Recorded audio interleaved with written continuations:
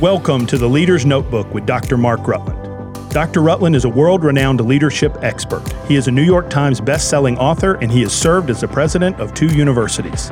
The Leader's Notebook is brought to you by Global Servants. For more information about Global Servants, please visit our website, globalservants.org. Here is your host, Dr. Mark Rutland. Have you prayed the Lord's Prayer today? I didn't ask if you repeated it. Have you prayed the Lord's Prayer today? Hello, I'm Mark Rutland. Welcome to the Leader's Notebook. I'm so delighted that you've joined me for this episode, this particular episode of the Leader's Notebook. I'm continuing a series based on my best-selling book, 21 Seconds to Change Your World. That book deals with the confluence, the coincidental connections at touch points between the Lord's Prayer, or the Our Father, and the 23rd Psalm. I deal with the reality that these 2 great devotional masterpieces were written by men born in the same small village 1,000 years apart. It's actually a remarkable coincidence of God, if you will, coincidence. The language of both of these masterpieces is so beautiful. David's poetry in Psalm 23 and Jesus' economical language of prayer that touches basically on every aspect of human need or challenge in 21 seconds of praying it in English. I want to continue this series today, and I want to deal with some of the worshipful aspects of it. We often think of it as dead liturgy or as part of the penance. Say the Our Father 5 times, do something good, mow the church lawn if you're a Roman Catholic, or as a ecclesiastical or liturgical Protestants, praying the Lord's Prayer at the end of the pastoral prayer, and the pastor ends and he says, and we pray all these things in the name of Jesus who taught us to pray by saying, and then everybody kind of drones through the Lord's Prayer in unison. What I'm urging, what I'm pleading with you for is to pray the Lord's Prayer, to turn it actually, and Psalm 23, into an act of worship. And that's what I want to deal with today. In the past episode, we saw that Psalm 23 and the Lord's Prayer both begin with the simplest and most profound of all declarations of faith, the ultimate reality of God. David said, "The Lord is." Jesus said, "Our Father who is." And then Jesus added, "Our Father who is in heaven." God is, and He is our heavenly Father. These 2 things come together and form the greatest of all theological truth and experiential reality. God is. Only the fool, David says it in 2 different Psalms, only the fool says there is no God. There is God, He is God, and He is heavenly. Now, that being said, so simply, so beautifully as it is in the Lord's Prayer, Jesus then goes directly into the next level, which is worship. And worship is what we want to zero in on today. If God is, and He is, and if He is our Father, and He is, then worshiping Him as God and as our good God is the only logical and sensible and reasonable response. I believe with all my heart that one of the reasons that people who call themselves atheists or claim to be atheists claim that is because they don't want to face up to the obligation to A, obey God, or B, worship Him. In their self-worship, in their idolatry of self, they therefore deny that God even exists, because if He exists, it is essential that you deal with the reality that He is God and that He is worth being worshiped. Leadership means being good at leading.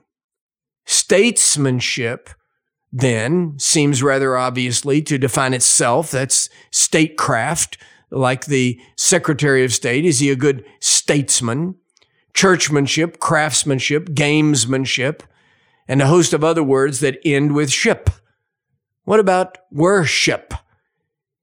It means to be good at discerning what is worthy of our adoration, and to express that discernment as praise. worthship. That's where it came from. Jesus' prayer establishes that right in the foyer, in the anteroom, as we start in the front door of the Lord's Prayer. It begins with worship. When we begin by stating God's worthiness to be praised, He is worthy of our adoration. Even before we make a single petition in the Lord's Prayer, we make it clear that we understand the ground rules. And those rules are simple. The Lord is God, and we are not. He alone is worthy of our heart's praise, so worthy that even His very name is holy.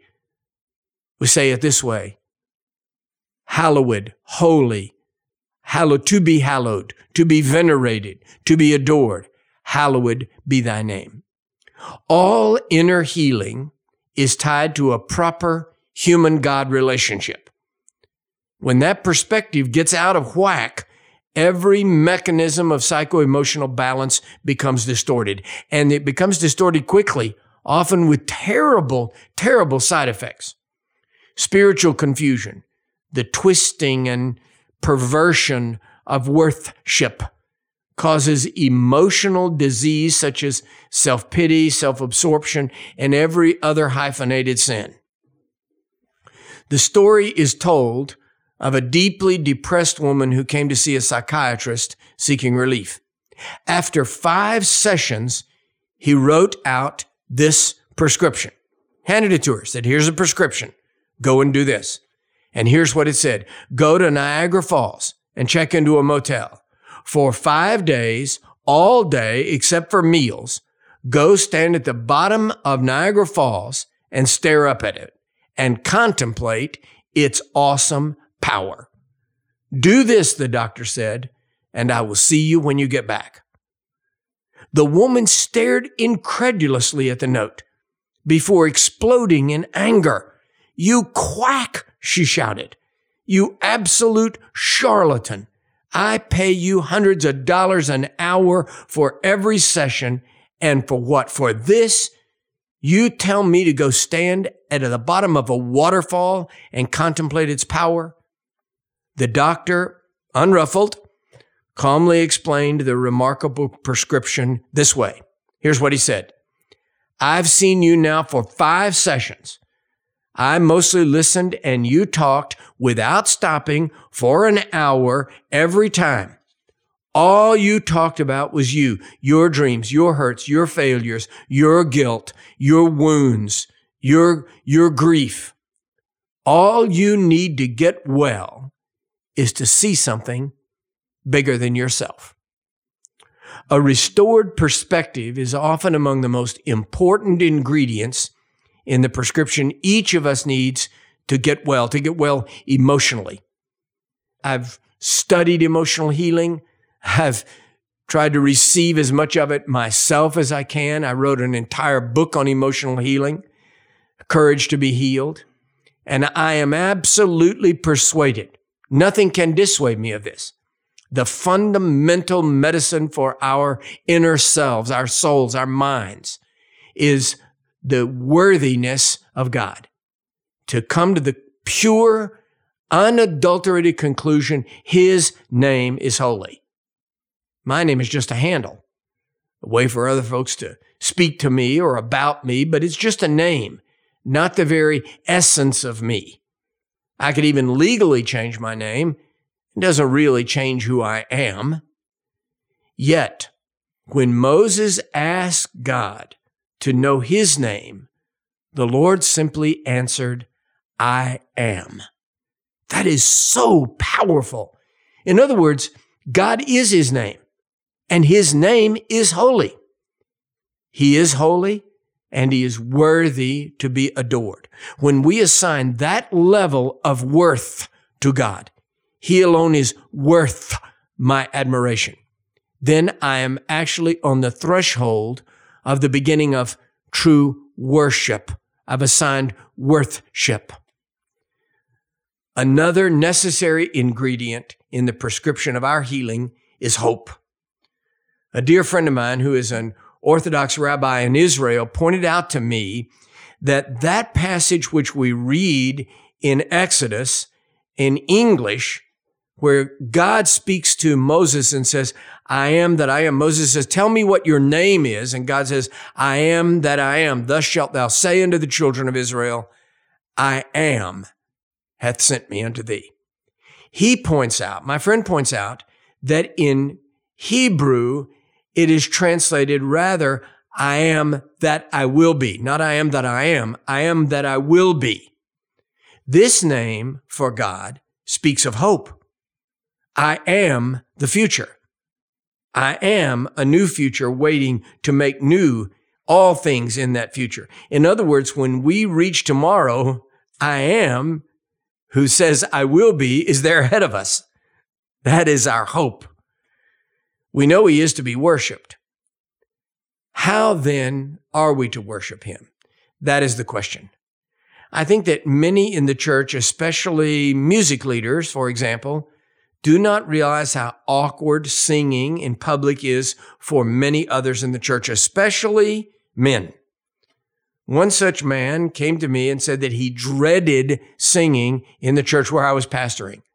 He said, my wife just seems to love it. He said, I'm glad of that. I want her to love it, but I just can't seem to love it. I can't sing. I can't stay on key. I can't even follow the tune. I feel uncomfortable. And to tell you the truth, I wish we could just skip the singing and go straight to preaching. That then makes me feel bad, he said. I know I'm supposed to be blessed in worship. She is. My wife really is, he said. She puts her hands up and sings like a bird, and it's beautiful. I love to just stand there next to her and listen to her sing. Nobody wants to hear me, even when I sing softly. It just doesn't do it for me. But my wife wants me to sing. She speaks to me all the time. Why don't you put your hands up? Why won't you worship? I guess that means something's wrong with me, he said. At least it's wrong with my faith. I said to him, maybe you have singing and worship confused. He stared at me in frank astonishment. He said, well, maybe I do. My wife says they're the same thing. Aren't they the same? I said, singing in church should be worship, but not all worship is singing. I suggested to him, I said, why don't you try worshiping in a different way? While everyone else is singing, you worship in a new way. He said, well, how would that be? I don't know what in the world I would do. Everybody else is singing. How can I worship while they're singing and not sing? I suggested this. I said, when everyone else starts singing, close your eyes, lift your hands up, and pray the Lord's Prayer. Repeat it over and over and over again. Then Psalm 23. Then do them back to back and forth. Add any other scriptures you want. Start with those two. Raise your hand, just like your wife does. Just close your eyes and begin to very softly repeat the Lord's Prayer while everyone else is singing. You just verbally, softly, raise your voice and begin to repeat the Lord's Prayer. Then intersperse it with the Psalm 23 and then any other verses. So you worship verbally by quoting scripture while she's singing. Focus is also a part of worship. And with the whole church singing, you will really have to focus so you're not distracted by what they're singing. So you focus on who God is. You focus on praying the Lord's Prayer. When they're singing, you concentrate with all your might on the Lord's Prayer in Psalm 23. When they sing, try worshiping like that. Try it for a few weeks, a month or two, and then come back and give me a report. He agreed to try it. I want to add, he agreed reluctantly, but he agreed. Several months later, he came back to me and he was eager to share his experience. He said, in the first place, I'm truly enjoying worship for the first time. He said, my wife even commented on how she loves seeing me worship. She said, I see you standing beside me with your hands raised and I can see your lips moving in worship. She thought I was singing, and for a while, I just let her think that. But then I decided to tell her the truth and see how she would react, if it would freak her out or if she think I was cheating somehow, if she thought saying the Lord's Prayer instead of singing, if she thought I was faking it. So I told her what I was doing. I thought she would just try to talk me into singing. Instead, she said, I think that's wonderful. She said, I want you to keep doing that. That blesses me. While I sing, you pray. And we're worshiping in two of the great styles of worship. After a few weeks, she said, I'm going to try it myself sometimes. I can sing and I love to sing, but occasionally I'm going to stop singing and I'm just going to say the Lord's Prayer. She said, you know what we could do?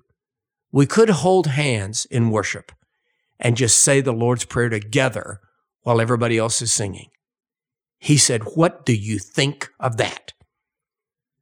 I said with a little bit of sarcasm in my voice, I said, imagine that.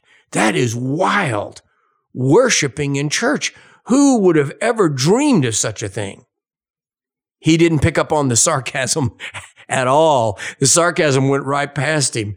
He said, I know, in frank amazement. He said, isn't that something? Worshiping in church, as if it had never occurred to him. I'm not saying, please don't misunderstand me. I'm not saying that you need to substitute singing for saying the Lord's Prayer. I'm just saying that singing in church should be worship, but not all worship is singing. When we really worship God, when we focus on Him and worship Him as He is, His name is holy. We begin to see all the navel gazing in the world will not liberate us from us. Between morbid self-pity on the one hand and narcissistic self-exaltation on the other hand, we find ourselves sick emotionally and sick spiritually, stranded on the sandbar of wounded souls, unable to nudge ourselves off. We need a mighty tugboat to come and push the ship of our souls off that sandbar where we're stranded. What can it be? Staring up at Him day after day, seeing Him in all His wondrous grace and grandeur, begins to lift us off the bar, puts us back out onto the sea of healing. No purer statement of worship has ever been given us than the one Jesus gave us. Hallowed be thy name. When we begin to concentrate on the power and the grace and the goodness, the holiness, the sacredness, the hallowedness of the name of Jesus, the name of God, it changes our worship. It transforms it. It enlivens it and illuminates it. I pray that every time you pray the Lord's Prayer, when it comes to that one phrase, Our Father who art in heaven, hallowed be thy name. Pause for a moment. Think about the holiness and the power of His name. Think about His holiness, that God is holy. He is good. He's not one thing one time and one thing another. He is not only I am, which is love, which is God, which is holy, but He is also I am that which He will be. He will never be anything other or less in the future. He is the same God who spoke to Moses, the same God revealing Himself through Jesus, the same God who speaks to you now every time you pray, who listens to you and communes with you when you pray. So how are we going to end this episode of the Leader's Notebook? With the Lord's Prayer. How else? We've been ending every single one of these episodes with the Lord's Prayer. I don't know where you are right now as you're listening to this podcast. Maybe you're in your car. You cannot close your eyes while you drive, not even for 21 seconds. But maybe you're alone. Maybe you're listening to this podcast in your office, or maybe you're out on a power walk with the earbuds in. Wherever you are, if you can pause just for 21 seconds, we're going to pray the Lord's Prayer together. Now, remember, I didn't say we're going to say the Lord's Prayer or repeat the Lord's Prayer. We're going to pray it. Reach down inside yourself. Bring up that worship. Turn this into a moment of worship. Focused, fashion your eyes, fix your eyes on God as He is. Quit thinking about yourself. In future episodes, we can talk about how to petition God, how to ask God for things. But this morning, this time, right now, this episode, whatever time it is where you're listening to this episode, we're going to pray the Lord's Prayer. And what we're going to pray is that it will be worship, adoration of who God is and of His holiness. So as I lead you, I'm going to pray the Lord's Prayer. I want you to pray it with me if you can. If you're listening to this in an office or in the reception room or your doctor's office, then you may not want to pray it out loud, but you can pray the prayer intellectually, mentally. The focus is not whether you close your eyes or whether you stop walking or whether you say it out loud. The focus is the focus. To focus on God and on His holiness and His worthiness. So that when we say your name is holy, it is worthy of being worshiped. And that is worship. Worship. Worship with me now, right where you are, as we pray, not say, as we pray the Lord's Prayer. Our Father, who art in heaven, hallowed be thy name. Thy kingdom come, thy will be done in earth as it is in heaven. Give us this day our daily bread, and forgive us our debts as we forgive our debtors. And lead us not into temptation, but deliver us from evil. For thine is the kingdom and the power and the glory forever. Do you see that the prayer ends as it began with worship? Our Father who art in heaven, hallowed be thy name.